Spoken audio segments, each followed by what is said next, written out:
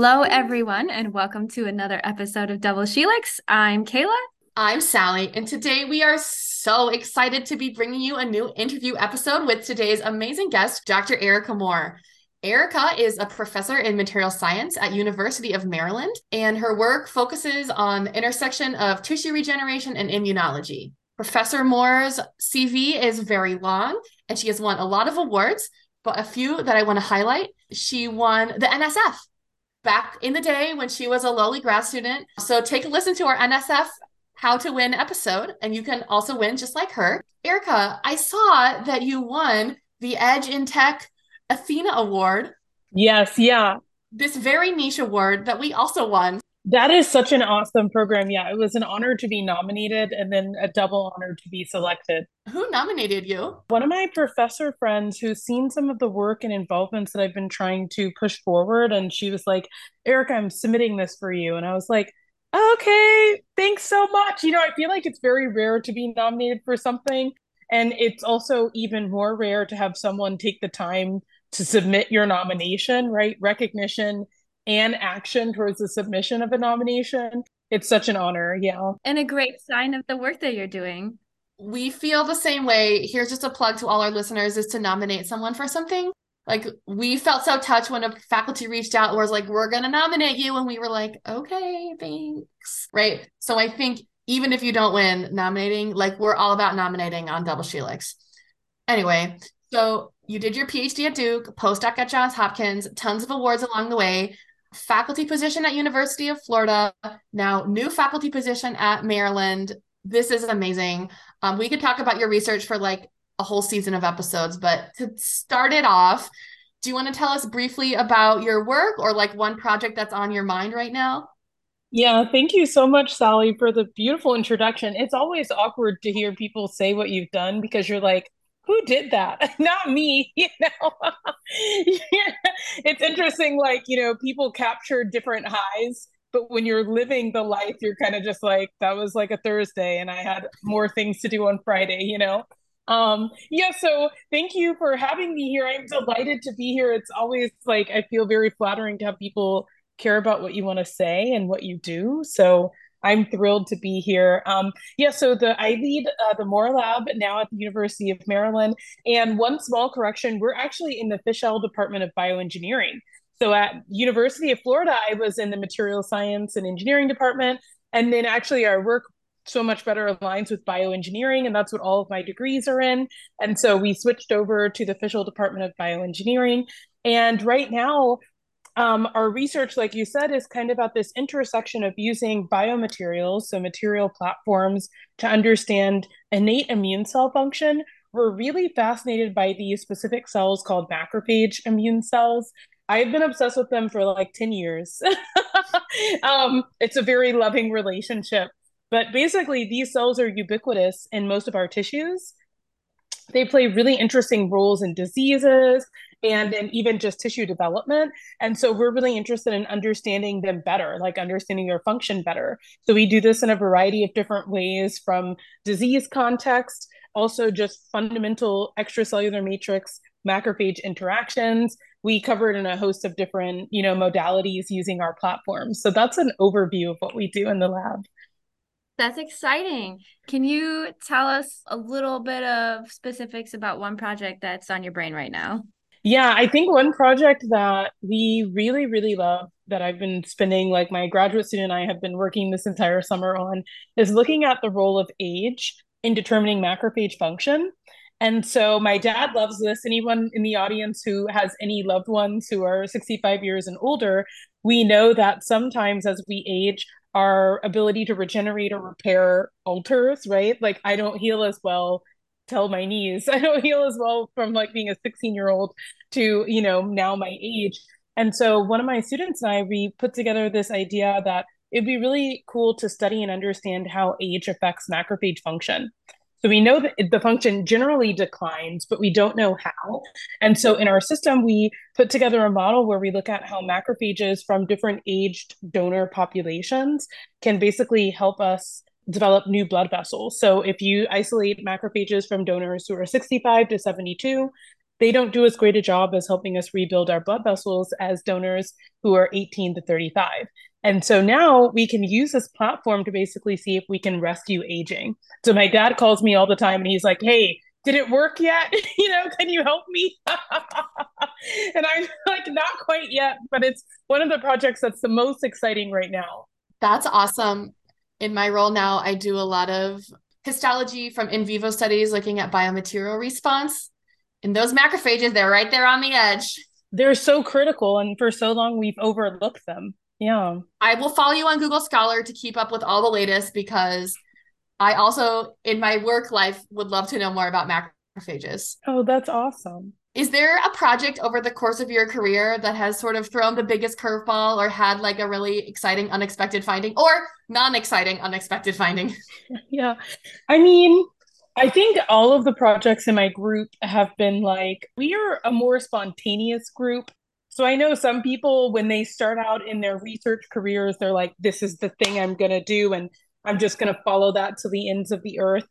I'm more of like an inspiration. I'm very receptive to inspiration. And so we're more of a collaborative research environment. And I think one of the projects that was the most like, oh, didn't expect that to work was actually the NSF career sponsored project, where we actually are looking at how integrin ligands direct macrophage function through integrin receptor mediation. And so we were like, there's no way this is going to work. Other people would have done it. And then we found, like, using a very simple SNP from collagen 1, that, yeah, if we block alpha 2 beta 1 on macrophages, they're not as inflammatory.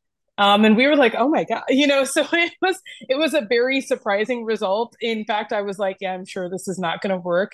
But one of my first PhD students like dove deep into the literature and was like, no, I actually think we're onto something here. And it turned out to be a very fruitful endeavor. We're still doing a lot of work in that regime now. I love when you find a phenomenon like that and it's legit. I feel like there's so many false starts in those kinds of questions. It's like, this could be the thing. And then a couple experiments later, like, no, it was just luck. And especially when you're starting out a new lab, everything is so exploratory. And so when you get any sort of positive data, you're like, wait, do I trust it? Repeat it 17 times to make sure, it holds. That makes complete sense.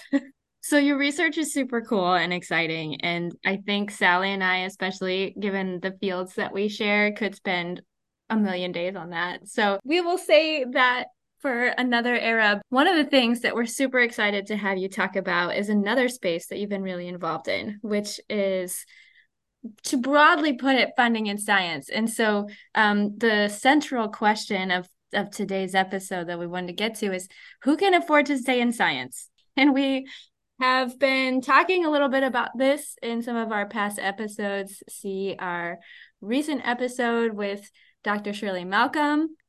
We want to talk to you because you have put some special efforts into these areas. And so maybe we can start with you telling us about more. Well, yeah, so how I got involved in funding and who can afford to stay in science was actually motivated by my own personal story. I am one of 5 children. So my parents really loved having kids because that's a pretty large sibling grouping. And when I was in high school, I'm the middle third. So I have older sisters, younger siblings, and I was right in the middle. That afforded me the benefit of seeing my older sisters as they were navigating applying for college and figuring out the financial ramifications of their decisions for college. And I was like, I really don't want to take out loans for college because it's like super expensive. I was just noticing the trends and I was like, yeah, people are getting into hundreds of thousands of dollars of debt. Seems really bad, to be so young and to be in so much debt. And so I kind of set up this goal of never getting in debt. I failed horribly at that because it's kind of unrealistic. But, at the end of my schooling, so I went to Johns Hopkins University for my bachelor's degree. And by the time I graduated with my bachelor's, which is a miracle in and of itself, I also found that I was, about $65,000 in debt. And to me at the time, I had never seen that amount of money in my life. I had worked for daycares and like odd work study jobs. But, if I got like $5,000, that was like a huge amount of money. So being $65,000 in debt was a really tantamount fear-inducing experience. And I remember at the time I had also gotten involved in research and I was really interested in doing more biomedically related research. But I was like, you know, I don't know if I can afford to get my degree, have my debt, and go ahead and do research, right? Like research doesn't really pay that much if you're going into your grad school. And there's kind of this very long delayed gratification zone to be able to access higher salaries. And so that's what really got me thinking about like who can afford to stay in science. Fast forward to my PhD.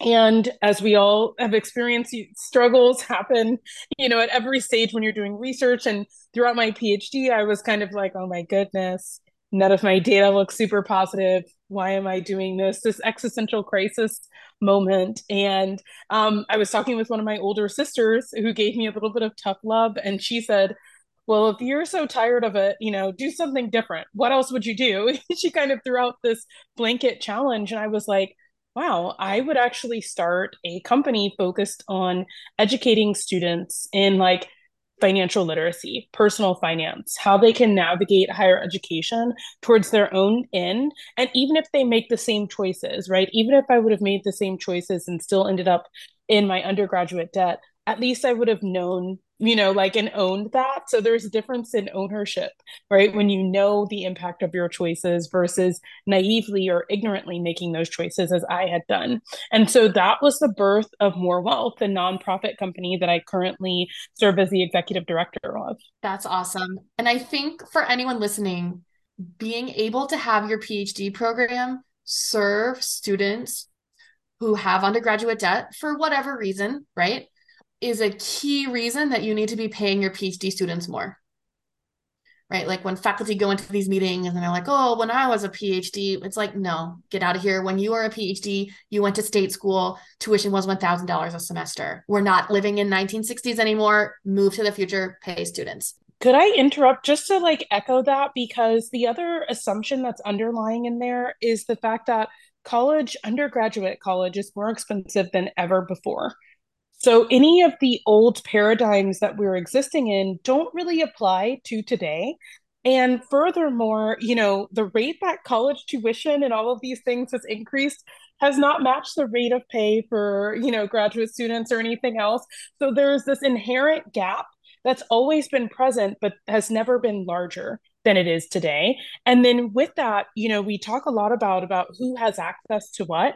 But if you're from a financially insecure or non like higher education familiar family or background, like my parents were just happy that all of their children got into college.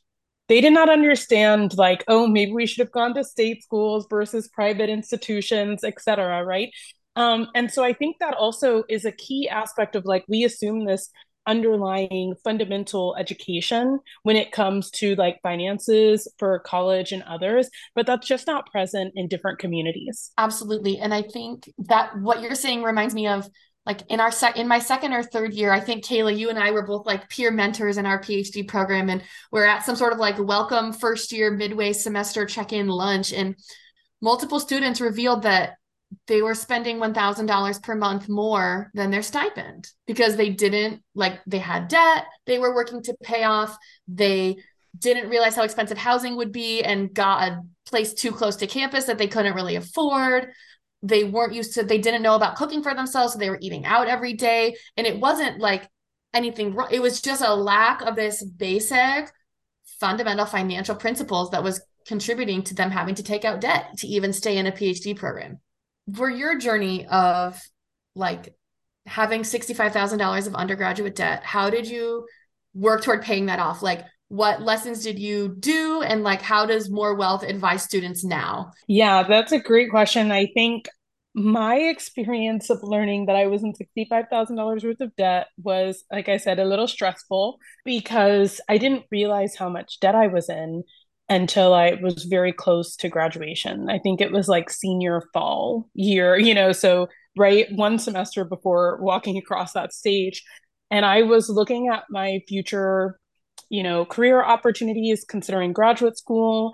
And I had subsidized and unsubsidized federal loans. So a privileged position of having federal loans versus private loans, but also that unsubsidized loan, no matter what, if you're still enrolled in school, still collects interest. And then by the time you graduate, it compounds 6 months following your graduation date. And so I went and basically made this spreadsheet of debt because it was all of my debt.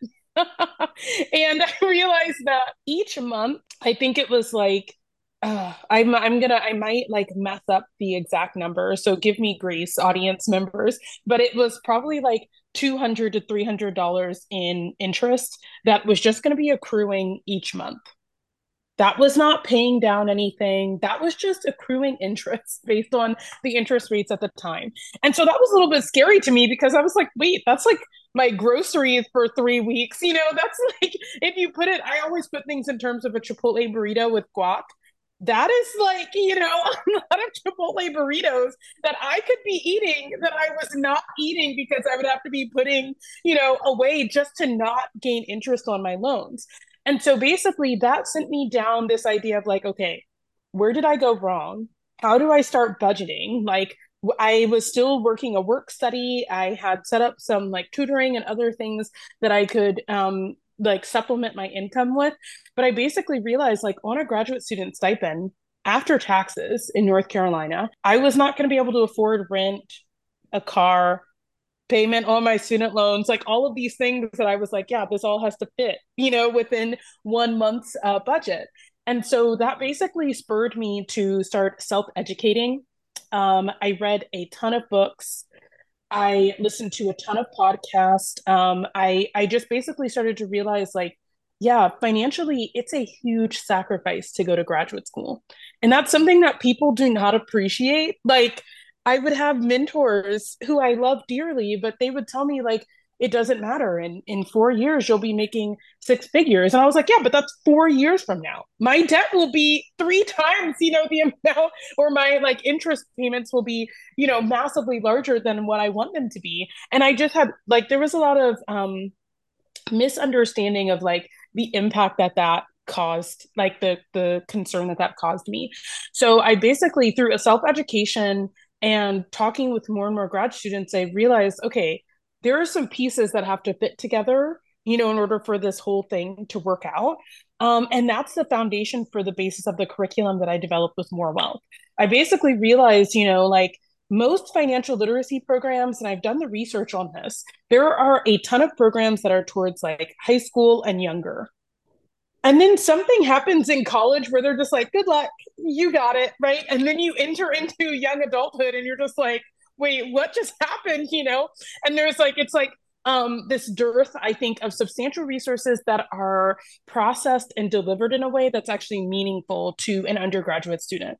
For example, like I would be reading these podcasts, I would be reading books and listening to podcasts, but people would say like, yeah, so 401k matching and all of this stuff. And I'm like a grad student, I'm like, we don't have access to a 401k.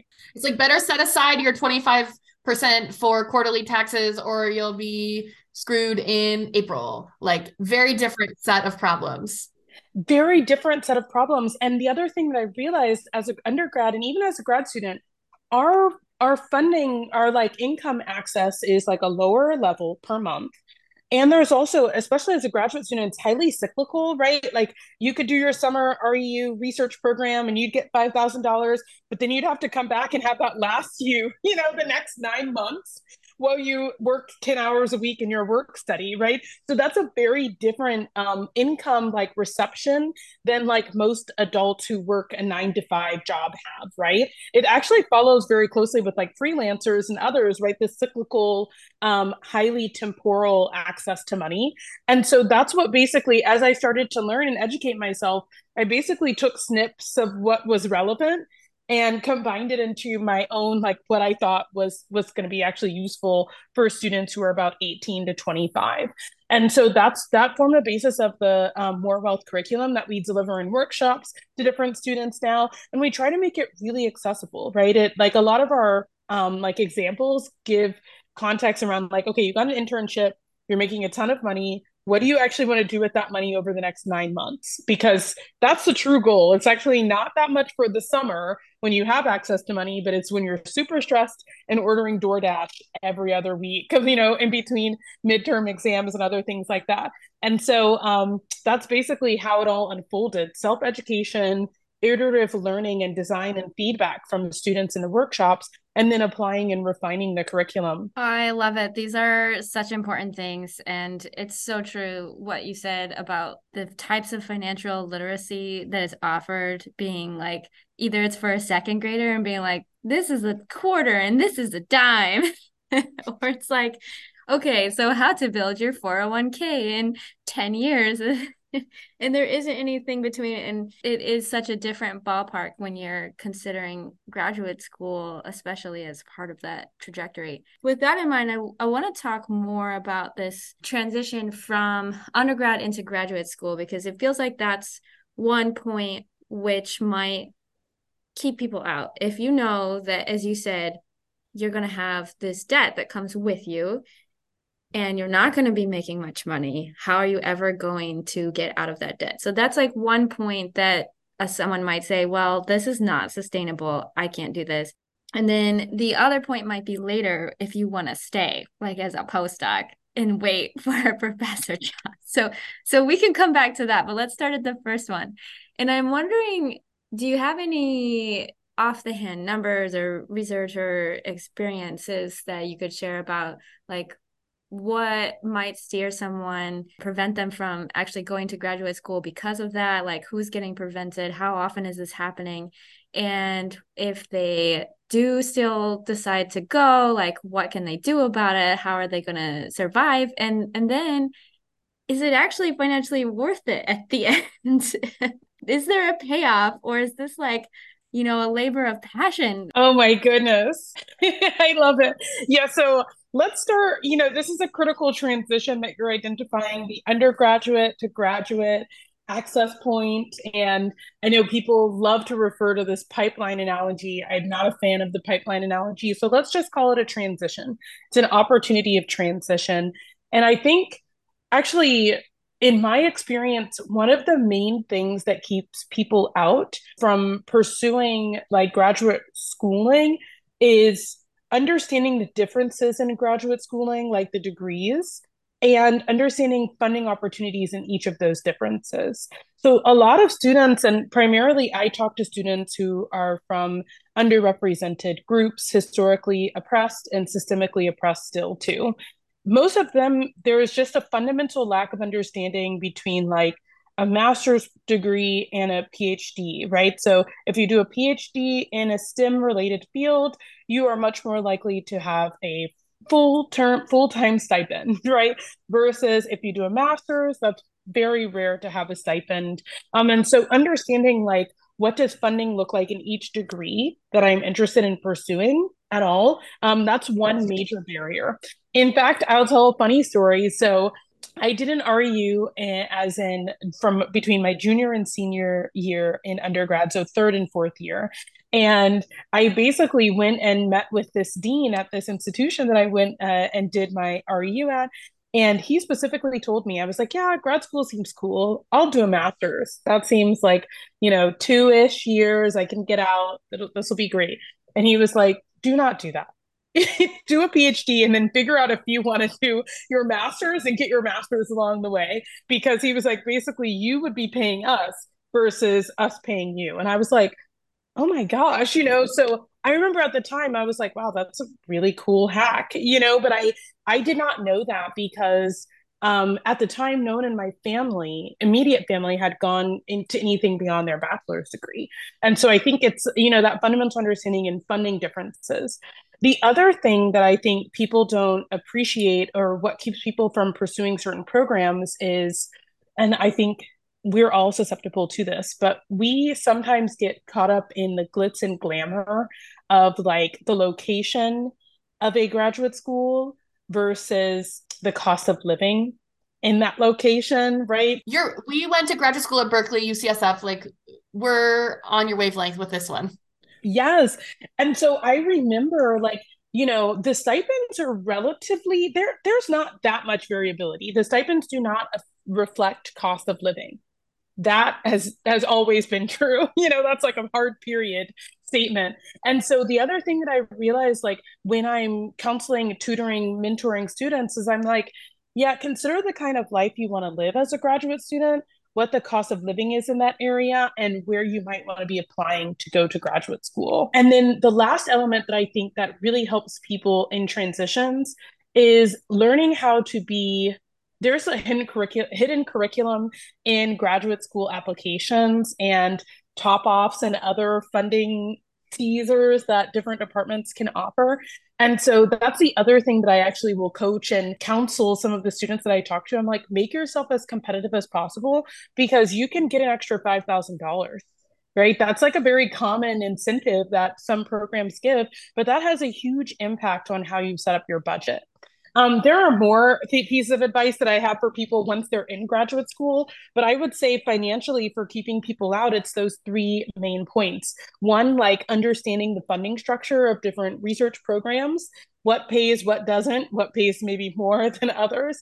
Two, not really considering like where they want to go. And then three, not making themselves as competitive as possible when they're out on these markets, right? There's a lot of incentive pay. Even I remember I was a very poor undergrad and I was like applying to grad school and I was like paying a lot of money for each of the applications. I just remember I was like, well, there's groceries for 1 week, there's groceries for the next week. It was like pretty substantial amount of money. And then I just thought I was like, wait, I should just email these people and tell them that I need a waiver, like, because I really did. I did not have any extra money at the time to pay for these applications. And I think it was so much more honest to just ask, hey, if you really want me to apply here, I really want to apply, but I can't afford the $65 fee that you are requiring people to submit. Maybe this is too progressive, but I'm the only one not in academia, so I'll say it. If your rich parents aren't paying for your grad school applications, you should ask for a waiver. Probably most undergrads could cobble together $65, like you can make it happen. But cobbling together $65 10 times, that's not cobbling anymore. That's struggling. And even $65 is a lot. $65 is a lot. Think of the Chipotle burritos. That's a lot of food. Like I hate to put it in that term, but it's like it's very realistic because as students, I feel like I'm a very I was a very food motivated student. Like, and so I was always like, wait, this is so much money, like that's enough groceries for 1 week, like I said. Yeah, so just asking questions, getting that fundamental knowledge. Also, I know there are a few resources, I'm blanking right now, where they basically share stipend amounts. But if you're concerned and don't know or appreciate it, email the admin person for that program and ask, what's the stipend range? What has it been historically? And I always tell students to speak to other students, understand where and how they're living, right? Like, are they living in, like in like a 400 square foot room with two other people? Or do they have room to actually like live and enjoy their lives? It actually, I will kind of make a small correction.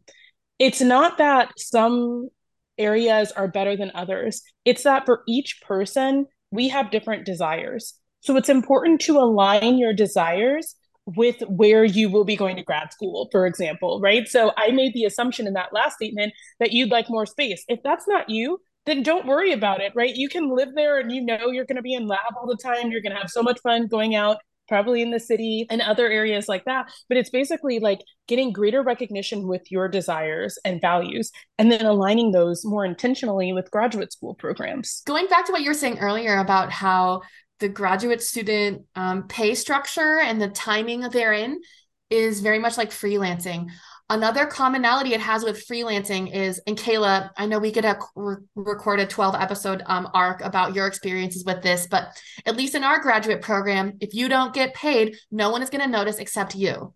Kayla and I both had experiences where the check just doesn't come 1 month. Or 6 months. Or for 6 months. And then you call and you're like, excuse me, who has my stipend? And your PI is like, please pay Sally right now. And then like the administration just like doesn't Or they say, oh, but now that we haven't paid you, we have to spread out the pay we didn't pay you for the next 6 months because we are only allowed to pay you so much. That happens all the time. Yeah. It does. You're the only one that's going to notice if you don't get paid. So speak up and keep tabs on it. Like have a calendar alert to check because you're probably auto depositing, right? So have a calendar alert to check that that went into your account every month on the 12th or whatever. Or like because you're often switching payment sources, you might be switching times of month. So there might be a month where you get paid on the first on one month and then you get paid on the 31st in the next month. So if you're counting on that money, you're not going to have it. Yeah. I would say like graduate school entering into, the undergrad to grad transition, point one, is a lesson in self-advocacy. And that is one of the key lessons that I took from my experience. So, Caleb, when you were talking about that second transition, grad to postdoc, I think it's better appreciating and understanding what skills you learned in graduate school and how to design your intentional life. Like, and so that's why I wanted to touch base on that point that you made about like, is it just a practice and suffering for your passion, something like that. And I do think like, oftentimes that is an aspect of it. I actually think it's like a combo. It's like this 50%, as a graduate student in at least at the University of Florida and someone at the University of Maryland, you're part student, part employee. It's like that same weird, yes, we're suffering for our passion and it's a cool-ish job, but I think it's one of those things where it's like understanding the benefits of the degree for yourself and then reflecting and determining, is that degree worth it? It's not worth it for everybody. No way. Yes. And I also like to remind people considering this is that this is very optional school. So there's nothing that's like making you a better person or like this is not some kind of weird trophy that you need to collect. Like it's just a means to an end. So what's your end? This is like learning cursive. You can use it. You don't have to use it. Do you have any experiences that you want to share or thoughts you want to share in terms of that? And again, like we just made an episode about the holding pattern that is the lengthening and lengthening postdoc and how this might correspond with times in your life where you would ideally be spending more money than you were at age 20. Yeah. I appreciate it's hard with the postdoc.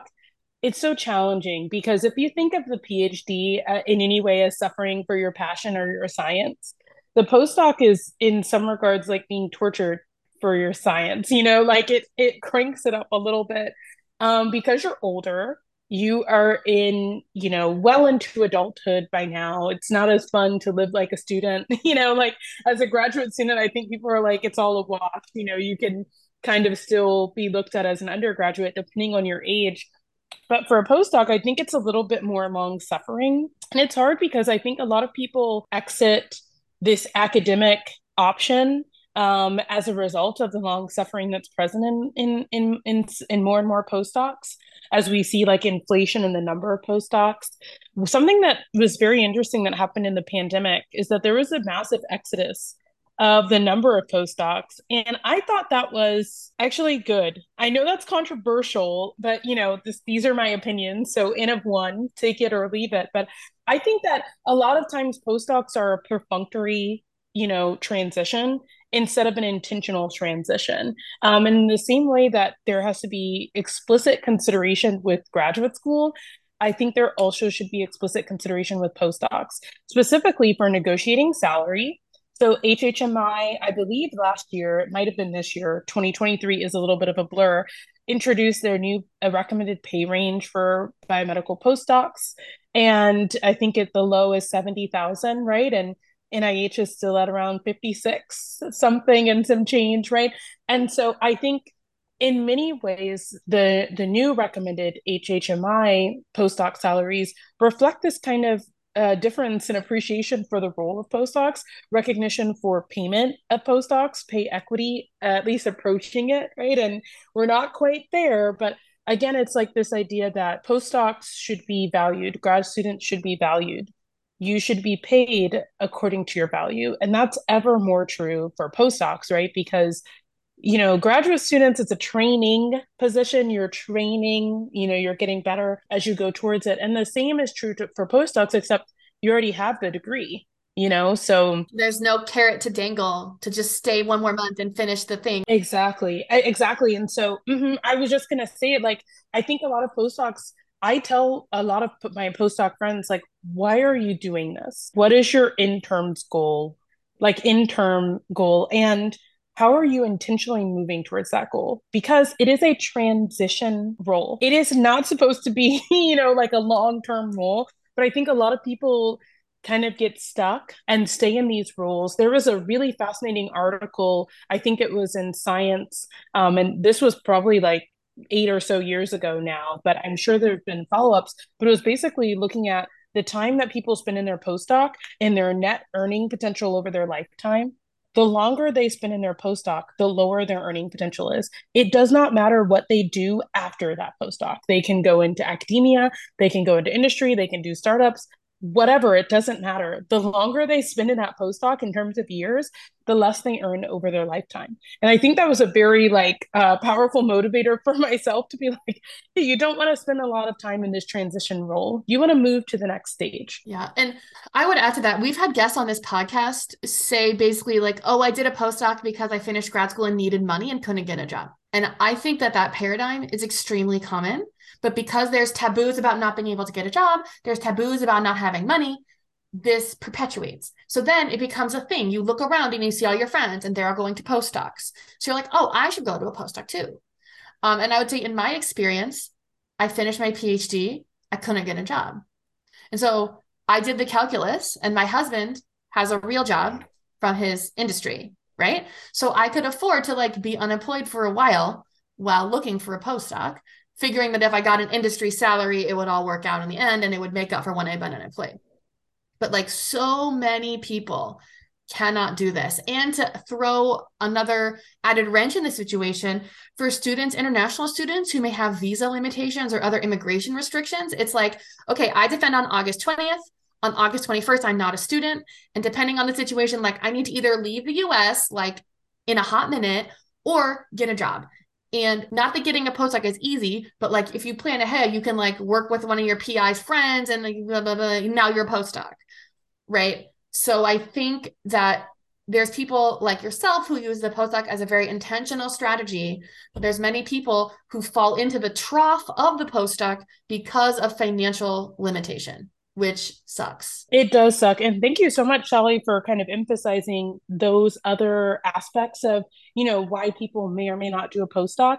I think the other aspect that I would, just add is like, it is okay it's totally fine to use a postdoc as a tool to leverage you into that next stage of life. But I think some people forget to use it as a leverage, right? And especially this is one point that I have to hammer in on. I think people assume that I can only do a postdoc if I want to go into academia. That's not true, I think that's just totally not factual. And the other aspect of that is like you can use a postdoc in similar ways that you use a PhD, right? To gain skills, to do all of these other things. I think the comment or the critique is what comes next for you after your postdoc? Are you using it to basically, bridge yourself to applying for jobs that you're more interested in, more passionate about, or are you just going to kind of hang out for many years? And I also appreciate that not everybody has supportive mentors. So I hate to say it because it's my own field, but academia, I feel sometimes the power imbalance between graduate students and postdocs and trainees in the lab and their PI is so disproportionate, where you can have a postdoc that is trying to leverage, right, and trying to get what they want from the position, but they are not supported. And in fact, they're punished or critiqued for doing those things. And so the variability, the decentralized nature of our laboratory environments is sometimes like, I wish there could be. You don't have to beat around the bush on double helix. We know that toxic mentors are out there. We know that they are actively ruining lives every day. And we know that probably 90% of student misery can be directly attributed to probably 20% of PIs. Yeah. And so I think that's why the other thing with postdocs, why I have such care and intention in my heart towards them, is because sometimes they are stuck by situations that are beyond their control. And unless they want to literally burn a bridge and light everything on fire and deviate, they have to play the game, so to speak, in order to make it to the other side and achieve higher levels of freedom. We're getting into the systemic issues, right? Like the NIH pay minimum, the power hierarchy. Like these are things that are systemic. And so to bring this full circle, is there anything that you or More Wealth is doing on that end to bring these issues together? Yeah, so I am a big fan of, I got this from Stephen Covey's 7 Habits of Highly Effective People. And it's basically, I did this during the pandemic, so I was going crazy. But it's like focusing on where you have leverage and influence and giving people as many tools and skills as possible. So systemically, I am slightly less hopeful because, to change some of these systemic issues, I don't know what else needs to happen.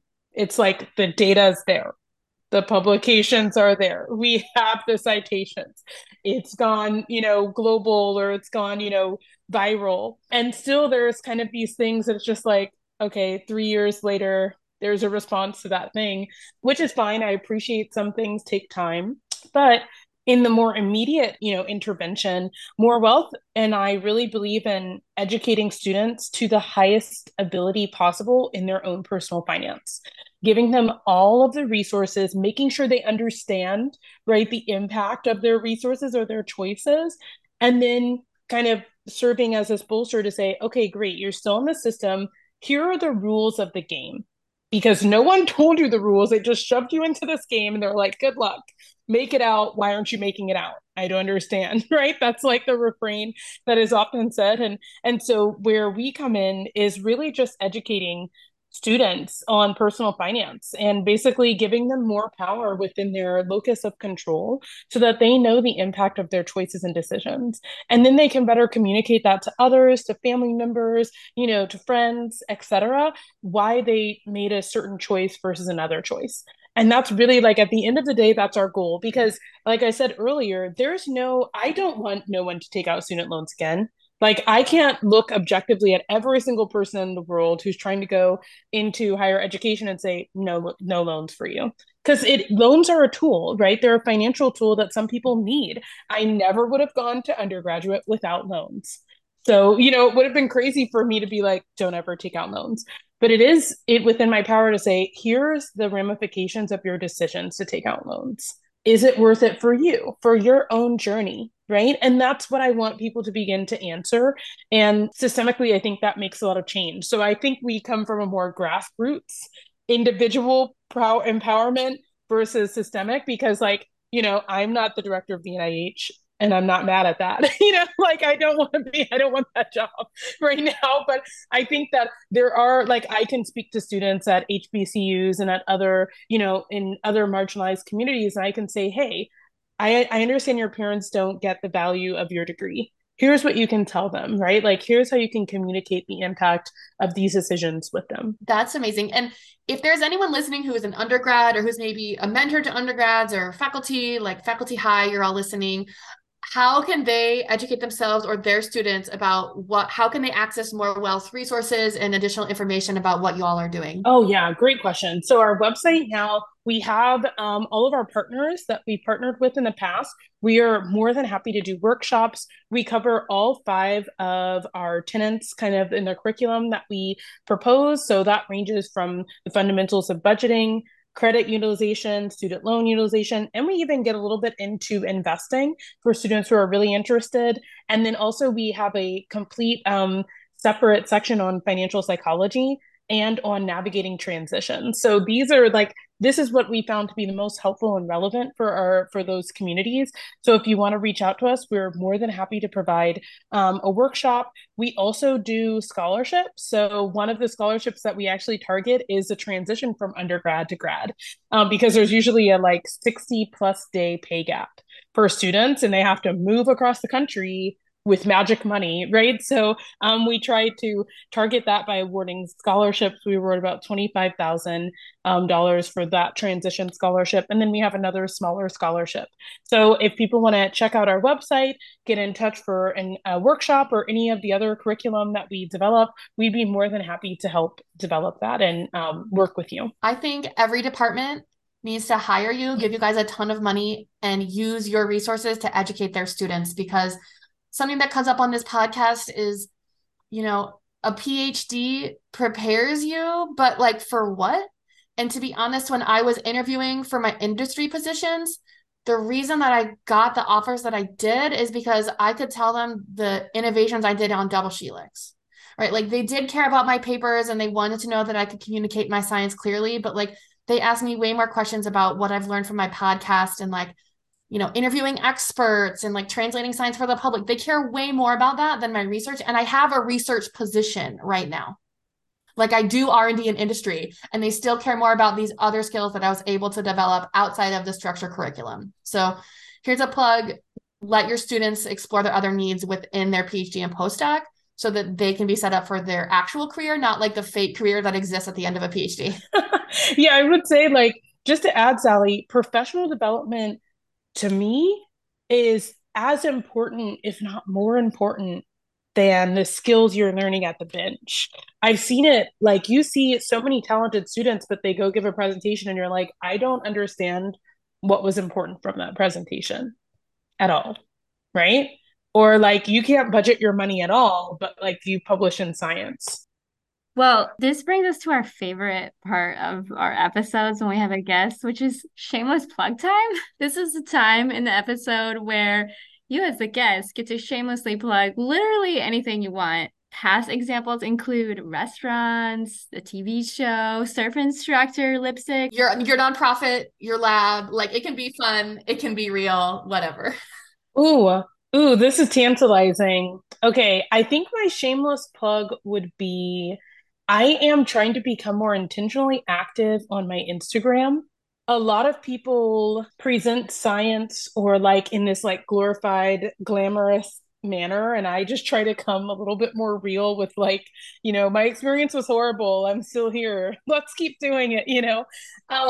And so if people want to check out my Instagram, I think it's Erika Moore Taylor because yeah, that's my legal name. I got married and I changed it. So, but I professionally go by Erika Moore. But yeah, on Instagram and Twitter, I'm Erika Moore Taylor. And so if people want to follow me and or give me advice on content to generate, I'm actually interested and excited about interacting with more people like, on social media. So that's my shameless plug. I love it. So I just followed you while you were talking. And I will say, yeah, Double Helix, we have an Instagram as well, but we were mostly on Twitter. But now that Twitter is like X and it's like a trash, I don't even know. Like I'm still on Twitter, but I've noticed recently when I post the episodes, like no one's, well, maybe they just don't like it, but no one is engaging at all on anything that we post. So I've started posting our episodes on LinkedIn, like a corporate try hard. I think I got to get out there. Maybe we can start posting on Instagram too. I don't know. I feel like Instagram and LinkedIn are the new modalities because people are very much over X. They're Xing it out. It's totally fine or normal for people not to feel empowered in their finances.